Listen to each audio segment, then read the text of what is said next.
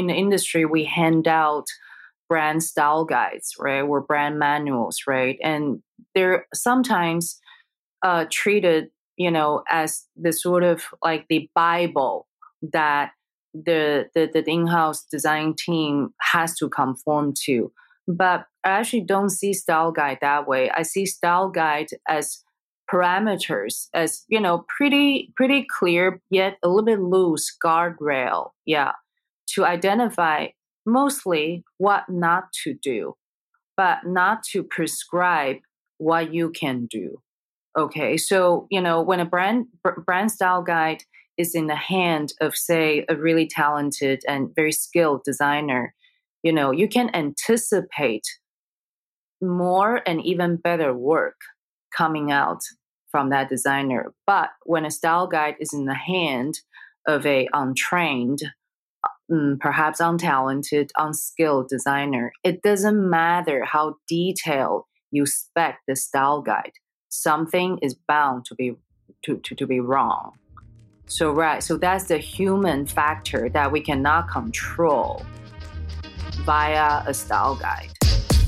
You are listening to One More Question, a podcast by the people of Nice Work. One of the things we often catch ourselves saying is, can we ask you one more question?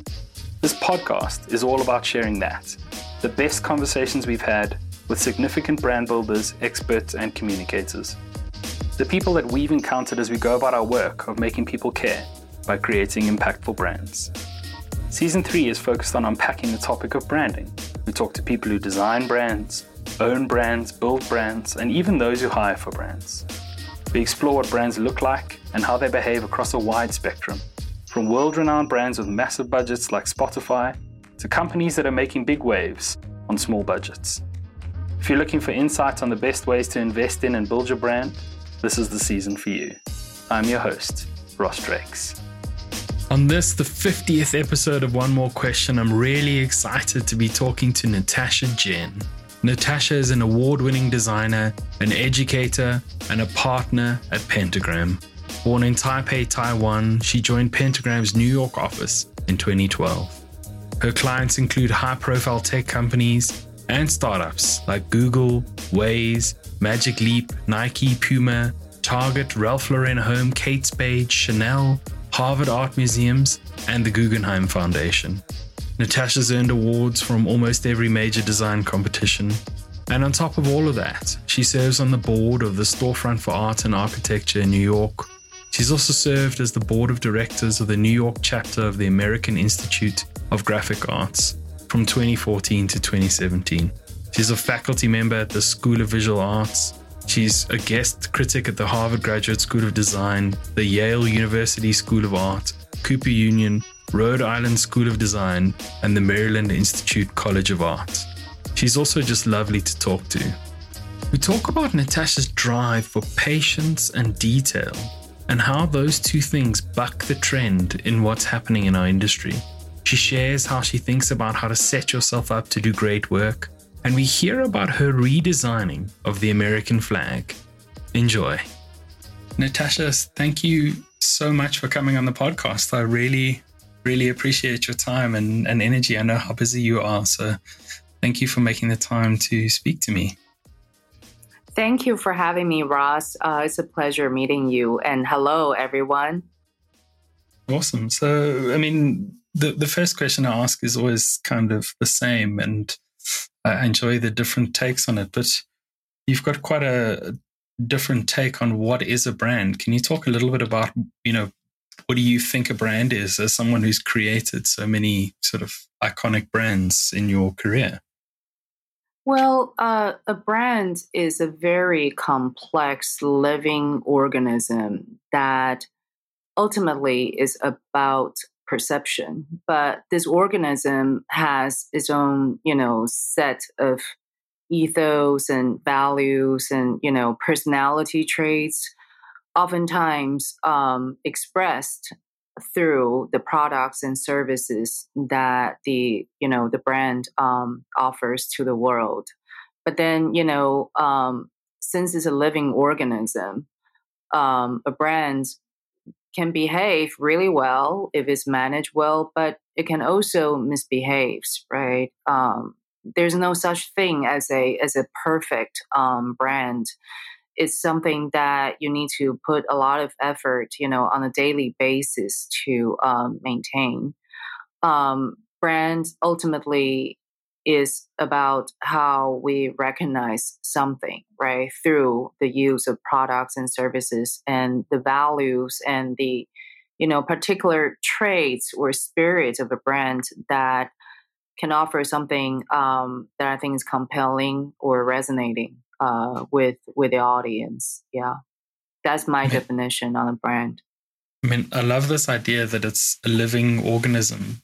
And I think for listeners of the podcast, I'm interested to know, when you go about designing an identity, knowing that at some point you're going to hand it back to the client and they're going to have to carry it forward, how do you think about this as a living organism? What are the things you try and instill into the brand so that it can be handed over in a meaningful way and not kind of get lost the second that it's no longer in your direct control to roll it out?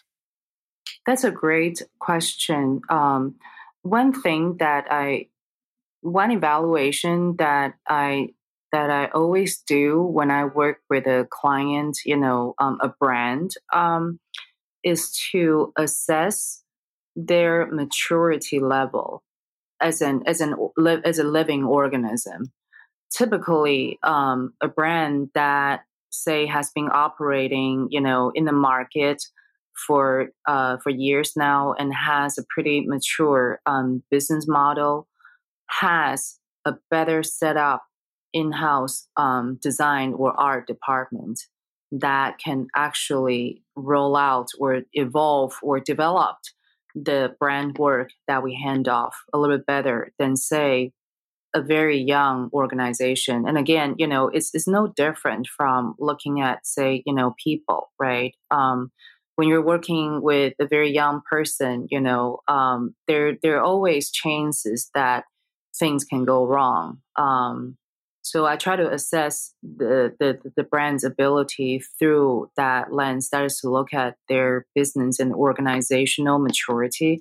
But sometimes, the age of the organization does not necessarily equate capability of the design department. So you have to, again, go in there and really understand how they staff the team and what type of work that they're responsible to do. Okay, so for example, designers who are in charge of more production type of work serve a very specific function and, meaningful function, that it would be unfair to expect them to, say, evolve the work and come up with something related but new. That's a different type of designer. Yeah. So an organization needs to have both in order to, first of all, maintain the design quality. Yeah, which has to do with, patience, has to do with levels of detail. But you also need to have designers who can actually bring out some new work based on the work that they're given. Yeah. And that involves creativity. That involves, the desire to push the boundary, but know how to balance, right, the creative ambition versus being appropriate at the same time, right? That's a different type of designer. I just think that, you need to have both. Yeah. So I try to assess the very fabric of the in-house team through that lens as well. And sometimes we help them staff the right designers to a team. Sometimes they don't necessarily have all the roles in place, right? And we would, work with them and figure out how to help them staff so that they can really succeed. I think that's fascinating, thinking about it not just from a design level and not just about like, this is what I'm creating and this is how brilliant and clever it is. It's how does this thing, how is it staffed? How is it organized? How is it delivered beyond today? Because I think what you said is that they need to breathe new work into this thing, because no brand designer can design everything with the first brief. It's just exactly. Yeah, it evolves as time goes on, and the challenges roll. Yeah. Yeah. And also, we, in the industry, we hand out brand style guides, right? Or brand manuals, right? And they're sometimes treated, as the sort of like the Bible that the in-house design team has to conform to. But I actually don't see style guide that way. I see style guide as parameters, as pretty clear yet a little bit loose guardrail, yeah, to identify mostly what not to do, but not to prescribe what you can do. Okay, so when a brand style guide is in the hand of, say, a really talented and very skilled designer, you can anticipate more and even better work coming out from that designer. But when a style guide is in the hand of a untrained, perhaps untalented, unskilled designer, it doesn't matter how detailed you spec the style guide. Something is bound to be wrong. So that's the human factor that we cannot control via a style guide. So how do you, in your work, how do you guide your clients to sort of mitigate this risk? Because it is a business risk that they face. If you hand over a perfect brand or a beautiful brand that's well thought out, and then their team sort of ham-fists it out into the world, it's not necessarily going to solve the challenge that they initially came to you to solve. How do you help them to navigate that path? I would say, my recommendation is always to start working together a little bit on, I would say project-based assignments, right? Collectively, before the style guide is handed off, is complete. Because through that, working process, for example, say we're in the midst of finalizing a style guide and the client needs to push out a campaign, okay, that uses design elements that we created, but the elements are not necessarily hardened into a style guide as yet, but they're approved. Yeah. So, the client starts to work with their own in-house team or even a different agency, for example, using the elements that we establish. And that sort of overlap is a very important time period to assess, first of all, if the elements that we establish are great, to serve the purpose, right? And secondly, for us to see how they use the elements. Yeah. Right. So that's a kind of, hey, we've identified the ingredients for the dish. Great. Now here's the recipe, right? You kind of know the recipe, but it's not fully written yet, but the taste of the dish. You kind of know how to cook it. So now why don't you go make the dish? Yeah. And we're here. Yeah. Call us, yeah, if you need us in the kitchen, but we're going to taste the dish that you make as well, right? And then if the dish doesn't taste great, we can actually look at, hey, what went wrong, right? Is it the ingredients that are not great, or is it how we cook them that needs a little bit tweaking? Yeah, it's very much a kind of, again, a living process. Again, you can't just anticipate that somebody would take, a style guide and just be able to run with it. There has to be a short period, sometimes it's through a project, sometimes it's 3 months. You work together, yeah, to kind of make sure that the dishes come out right. I think this is a very valuable thought. It's I think sometimes an under thought about portion of the process is that transition period from the designer to the in-house team or to the agency or to whoever's kind of carrying the project forward. I love that metaphor of the cooking. Like, we need to help you to get this right, because we haven't solved it all. We haven't necessarily answered every question, but we need to make sure that you know how to approach asking the questions.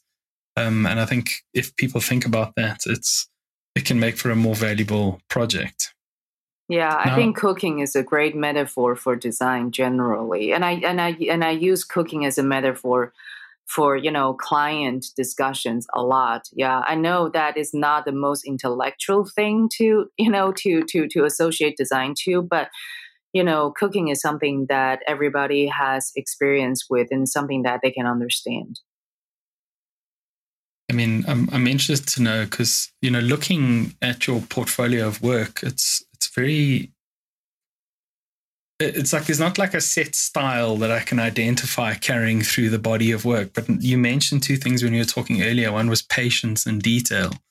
And now that you've said that, when I relook at the body of work, I'm like, oh, there is a lot of patience here and there is a lot of detail. Can you talk a little bit about how you approach kind of creating these things, because the brands end up so different. And I as a designer, I struggle to put a sense on like, this is your visual style. How do you think about a brief or a brand when it comes at you? Well, we do research, which is always a really important part to our process. And this research is not to just, look for appropriate references, which oftentimes results in the form of a mood board. Yeah. And I know that that's a kind of step by that many design studios or designers take, right, to assemble mood boards. But what I want to do is to always to get down to the very bottom of it. That is, what is this thing? What is this subject? What is this topic? And a lot of times, these, projects came to us as something that are so alien that we were like, wow, are we really qualified to do this seriously? I'm not joking, okay? And I have so many projects. Some of them didn't, come out to the world that came in at that level of alienness, and a lot of times it has to do with a form of technology, for example, that is not fully, operating in the world yet, right? For example, how do you even, talk about artificial intelligence, although it is a buzzword that's being thrown around, right? So you can't talk about artificial intelligence without understanding neural networks. Okay. So once you get into neural networks, is such a complex world. So you have to determine how technical do I want to get to this? Yeah. How technical do I need to understand this in order to help propel ideas? Right. And that's something that we always do, which also explains why the total body of the work doesn't have a singular style to it, but rather we always design very contextually, very specifically, but within that specific context, we want to be as creative and as expressive as possible. So yeah, I think this you can say is an impulse, and I think it's my impulse as a designer is that I'm interested in expressions. I'm interested in expressions that can actually, do something more than just being recognizable, memorable expressions. I'm interested in expressions becoming some sort of cultural, cultural signal, for example. I'm interested in expressions that can, associate the present with, the past. So, I'm always trying to find these, special angles in a project. Yeah. I love that. And I think you can see, when I think of your work, it's very much, it's almost like it could be described as design for designers, because the craft and the nuance is palpable in the work that you create. And I love hearing how you think about it. I mean, one of the jobs that I asked you about, and I don't think it was a paid job, but you called it an unthinkable project, was to redesign the American flag, which I think as a piece of design the American flag is probably, in the top 20 most iconic visual emblems of all time. What was it like to receive a brief like that and to even begin and to start working on something like that? When the brief came to us, it was an assignment given by the New York Times, and they give out assignments to designers, on sometimes challenging, if not curious, subjects, right? And those assignments sometimes can really expose your internal flaw as a designer. So when I got the assignment, I cringed a little bit, okay? And typically, the timing on such assignment is short. Okay, it's never like, hey, you have, 4 weeks to sketch. You have 4 rounds. It's like, okay, you have maybe a week, 2 weeks. It's one go, and just send us your work, right? But that's at the same time, that is really liberating too. It wasn't a transactional relationship, right? It was an editorial piece that designers are invited to contribute their work to. So I think that nature alleviated a lot of stress already. Yeah. When things are not transactional, I think half of the stress is gone. Yeah. So that actually made the project very enjoyable to do. And we actually did it as a team. Yeah. So, the assignment was given to every designer on the team, and they sketch free form, okay? And we looked at a lot of very interesting ideas. We looked at some inappropriate ideas. We looked at some really weird ideas, and that we had no idea what we were looking at, for example, right? But that was when things got really fun. And we did it, pretty quickly as a team. And everybody, gathered their sketches in a Google slide. And we looked at them together. And, some ideas emerged, right, from that sketching process. And we started to actually really refine and to try to sharpen the ideas a little bit better. So, overall it was a really enjoyable process, but, I enjoy seeing the team sketching for the same project because, that is really when you get to see their mind, right? And how their minds operate very differently. That's super interesting. Mm-hmm. And I mean, I guess it seems like you have quite a philosophical thought to a lot of the work that you do. And, there's sort of a theme. You seem to work a hell of a lot in kind of, I'm not sure if Asian identity is the right word, but you work with a lot of these kind of organizations that are tackling that. Is your personal identity something you carry into your work, or do you just attracted to those kinds of projects because of who you are and what your kind of context is? Well, I am Asian, and to be specific, I grew up in Taiwan. My parents are from China, so I'm a different type of, I would say, a subset of Taiwanese, right? So that is a very specific cultural context, right? But I think that when I'm designing, I see myself as a designer. I see myself without any identity filter to it, meaning I don't see myself as a woman designer. I don't see myself as an Asian designer. I don't see myself as an immigrant designer. I see myself as a designer. And that view has a lot to do with a very personal impulse.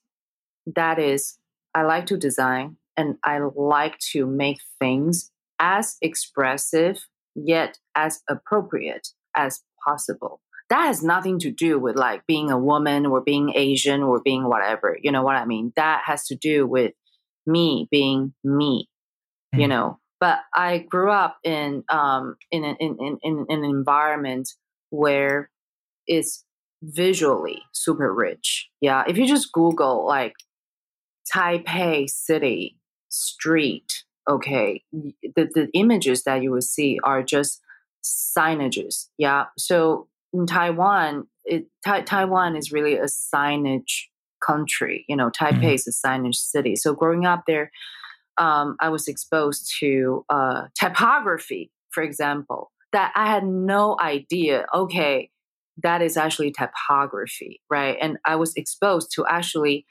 3D typography because signage is ultimately three-dimensional, right? So growing up, I didn't know what those things are, but I literally grew up being surrounded by 3D and colorful typography around me. That I think has impact on me because I gravitate toward expressive typography. Mm-hmm.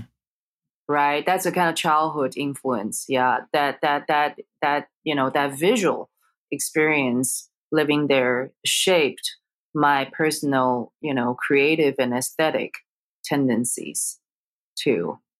Yeah, those I think are something that I can articulate a little bit better than say identity related, concerns. I think that is fascinating because, I mean, definitely kind of type as form is a much more evolved concept in the East, I think, because the characters are much more expressive and the characters are much more diverse, and signage is actually just a word, but it's a very well considered how thick it is, how big it is, how tall it is, what the shape is, which I think is not as strong in kind of, with English or Latin sort of typography. It's not nearly as strong. But I'm also interested, you now live in New York, which I think for me, next to Berlin, is probably the most type-covered sort of urban environment that I've ever experienced, compared to, obviously, I think Asia, there's a hell of a lot more. But yeah. Was that accidental, or is it just a great happenstance? Well, I always wanted to come to New York, without actually knowing much about New York. The New York that I knew when I was in Taiwan was through primarily movies and magazines, American magazines, and fashion brands, right, that came out from New York City, Calvin Klein, for example, that I thought was the coolest thing. Donna Karan, these quintessential New York brands really somehow created, a lot of mystery around the city. So I came here, yeah. But I have to say that, New York really is where the pause, of everything is, right? Things are just happening a lot faster here. And I enjoy the speed of things here, but I also, enjoy that this is a massive pool of talents of all sorts, and you encounter, incredible talents in so many different ways. Yeah. That's so cool. I just want to loop back a bit. You mentioned the word expressive a few times, that you think that you want your design to be expressive. How do you tie like an organization or the belief or the way they go about things or their people or their products to expression in design? How do you kind of link those two? And then how do you sell that to the clients? Because obviously you're now trying to use your world to talk about theirs. Well, I think that the biggest gap for non-designers, and clients included, when it comes to form and intangible things such as, values, right? They have a hard time, first of all, putting the two together. Sometimes the two actually don't go together, meaning not everything can be translated formally and visually. Yeah, that I think is something that I try very hard to communicate, if not educate my clients. For example, if you have a set of, brand values, we are persistent, we are ambitious, we are caring, we are brave, right? For example, yeah, none of these words are one-to-one visual words. Yeah, but the amalgamation of them does have visual implications. Yeah, so it's not a one-to-one translation. It's more like, I would say, 3-step away translation. Yeah, and we work really hard on establishing that. Yeah, in our design process. Yeah, and that can be something really, really fun for clients, or that can be something extremely painful for them, because it's really getting them outside of their comfort zone. It's basically getting them to see things in such a way that they never experienced before. You know what I mean? But they have to be able to conceptualize this in order to make the following design reviews and the design discussions meaningful. Yeah. Without them being able to conceptualize this, it's not one-to-one. Like brave doesn't necessarily translate to very bold type, okay? But when it's brave and it's caring too, it perhaps translates to something that is a combination of type and color and imagery. Yeah, they have to be able to conceptualize that first, so that when they see the design, they will go, oh, now it's actually getting clearer to me. Yeah. Without that, we typically end up revising in a circle. You get stuck in the, so that, I don't right, so like that's it. Your crap. Is that I don't like it. Yeah. And I don't know why I don't like it. I'm sure that you must have heard that kind of feedback, right? There's just something that's not working here. I don't know, right? Try harder, right? So that is something that I would always try to avoid. But, to your question, does craft mean something? Is craft important? Absolutely. Everything is actually made, through some sort of human effort, right? Be physical or digital. Yeah. And it's that effort that needs to actually have a level of crafts to it. So that we're so that what we make can be something that stand the test of time, that enable better things in the world, and that's really craft. Yeah. I mean, I think you've said so much there, and for me, the interesting takeaway is this idea of helping your clients to reach a base level of understanding in order to be able to contribute meaningfully to the design discussion. And I think that's a fascinating step that people often miss, and then they're frustrated when their designs are not necessarily signed off, or clients are frustrated because they're like, there's something wrong. Like you said, there's something wrong, but I can't say what it is. So all I can say is it the color? Or, can we try a different font? Which is them reaching for an attempt to make the bridge into our world. I love this idea of going, cool, we can establish like a base level of understanding and common language. And from there, we can build up. And once we agree, whether you don't like that pattern or not is not as difficult to resolve, as long as you've bought the kind of the foundational thinking. I think that's a very valuable kind of insight that you've shared. Yeah, thank you. And I've learned that lesson through hard experiences. Yeah. I mean, interestingly, I'm not sure if I can talk about it, but because it's my podcast, I will.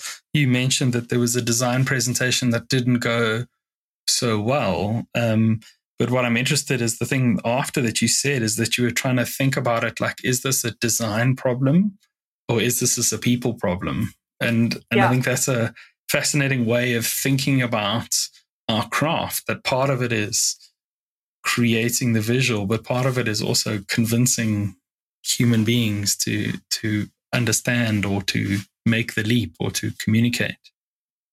Yeah, it's it's navigating human psychology, right? It's also navigating an organization that has its own particular, hierarchies, power structure, ways of working, culture, so on and so forth. Yeah, and that is half of the design in my Mm. mind. That is half of the selling of design is through like wrestling and understanding organizational behavior, power structure, and basic human psychology.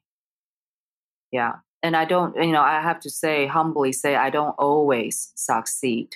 Yeah. And if I actually miss a step on that, right, such as, not paying attention or not paying, enough attention to that from the get go, I typically end up in a pretty, disastrous situation. Mm. I Mm-hmm. mean, Yeah. I think this is valuable for both people who are building brands and people who own brands to understand that. I think as the designer of the brand, getting into the nuance of the world and the culture and the humans and the way they think is important. But I also think from the clients to hear that it's important to allow your designers and to encourage them to actually engage and to understand. Because I think coming full circle back to where we started this discussion is at some point the designers of the brand are going to hand it over. And if it can't survive that culture, if it can't survive the way that organization lives and breathes and acts, that brand is going to die, very quickly. So I think it's such a valuable piece that can go unnoticed. And I think sometimes clients hold the designers at an arm's length. They don't necessarily let them into the building. They don't let them see the bad stuff or actually understand how things work. They kind of want to keep them in the boardroom, and see beautiful presentations, which I don't think is right. Yeah, I think that typically creates, a very stressful relationship, because the designers actually don't know who their real audience is at the company level. I mean, the work is going to go outside. Yeah, the real audience is the world. Yeah. But when designers actually don't know the audience, the immediate audience who is making decisions on their work, I don't think it never produces any, positive work in my experience. Yeah. For example, if the board is the ultimate decision maker on a design, then I think the designers need to talk to the board, listen to the board, understand, their priorities and their anxieties, right? So your design can really consider these things very important to them. Yeah, but oftentimes, clients would like to keep their board really far away from the process. Yeah.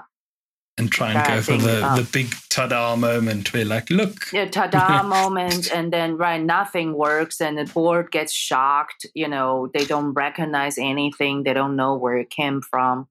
That's a kind of typical thing that I see a lot, in the design industry. Yeah. I think that's very true.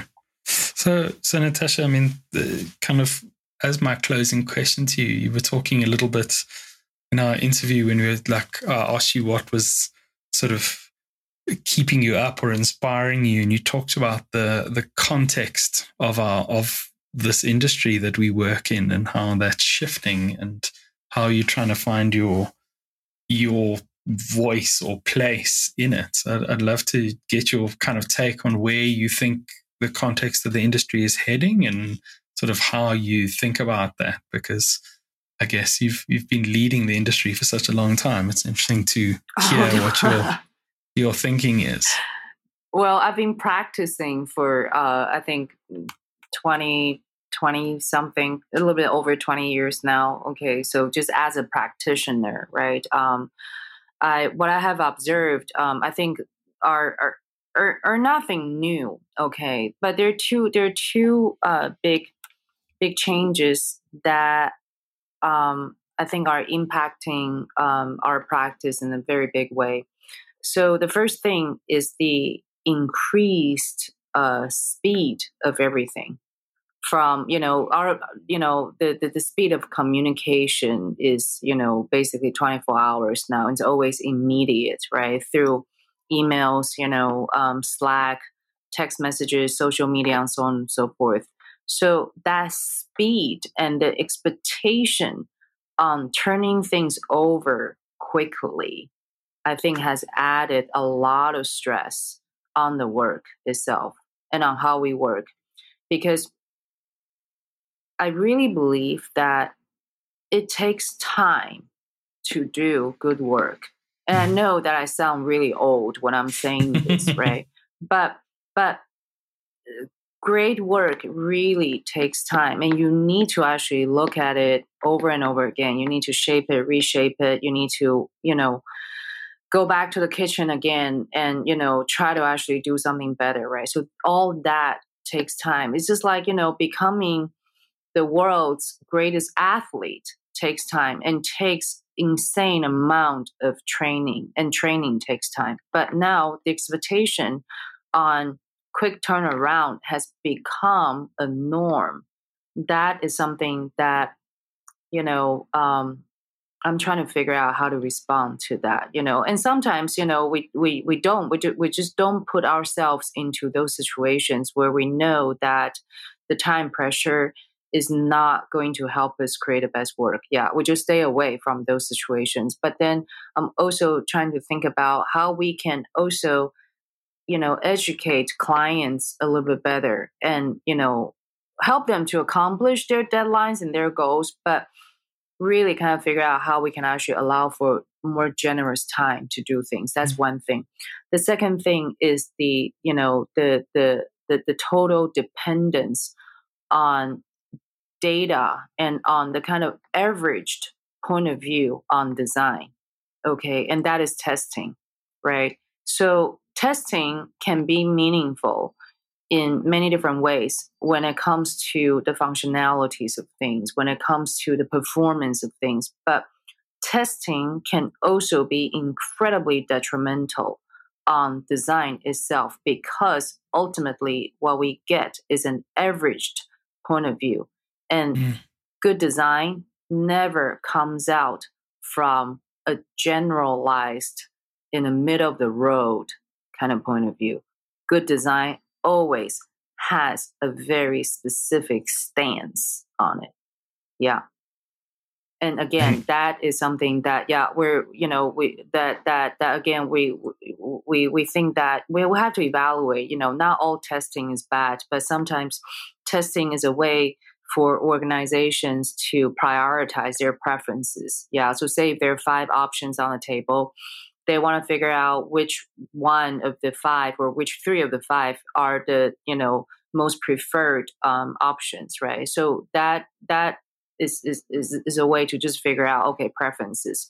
But if testing becomes a way of shaping the design and, revising the design, that is highly problematic to me. And I try to stay away from those situations. But that, again, is becoming more and more, commonplace in the industry. I mean, I think, once again, it's very thoughtful kind of take on it. I always try and convince our clients when I say that our job is to make people care. It's to make people feel something with the work that we do.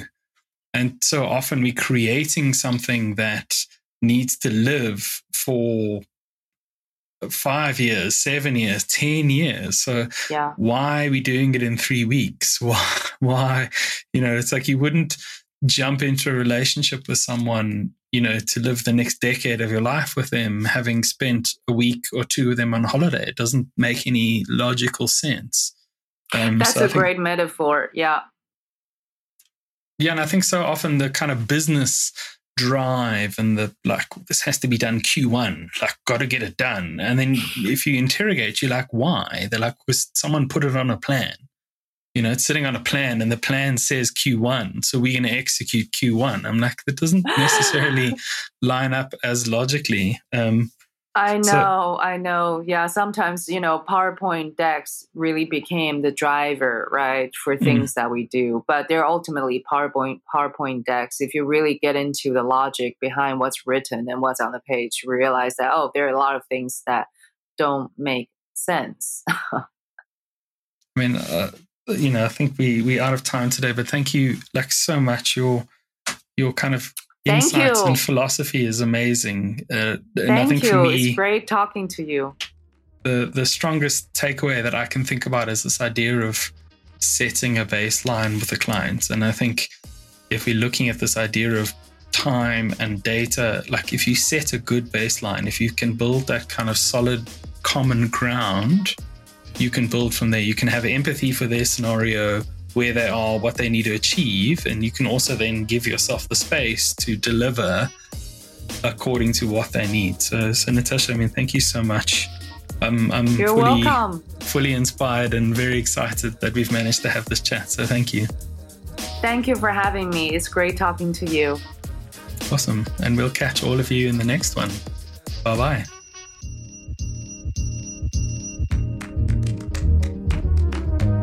Thanks for listening. We believe that sharing knowledge is an obligation.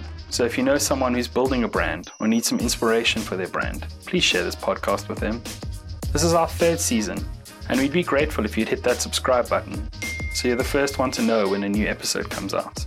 Or even better, leave us a review and tell the world how much you enjoy listening. This really helps.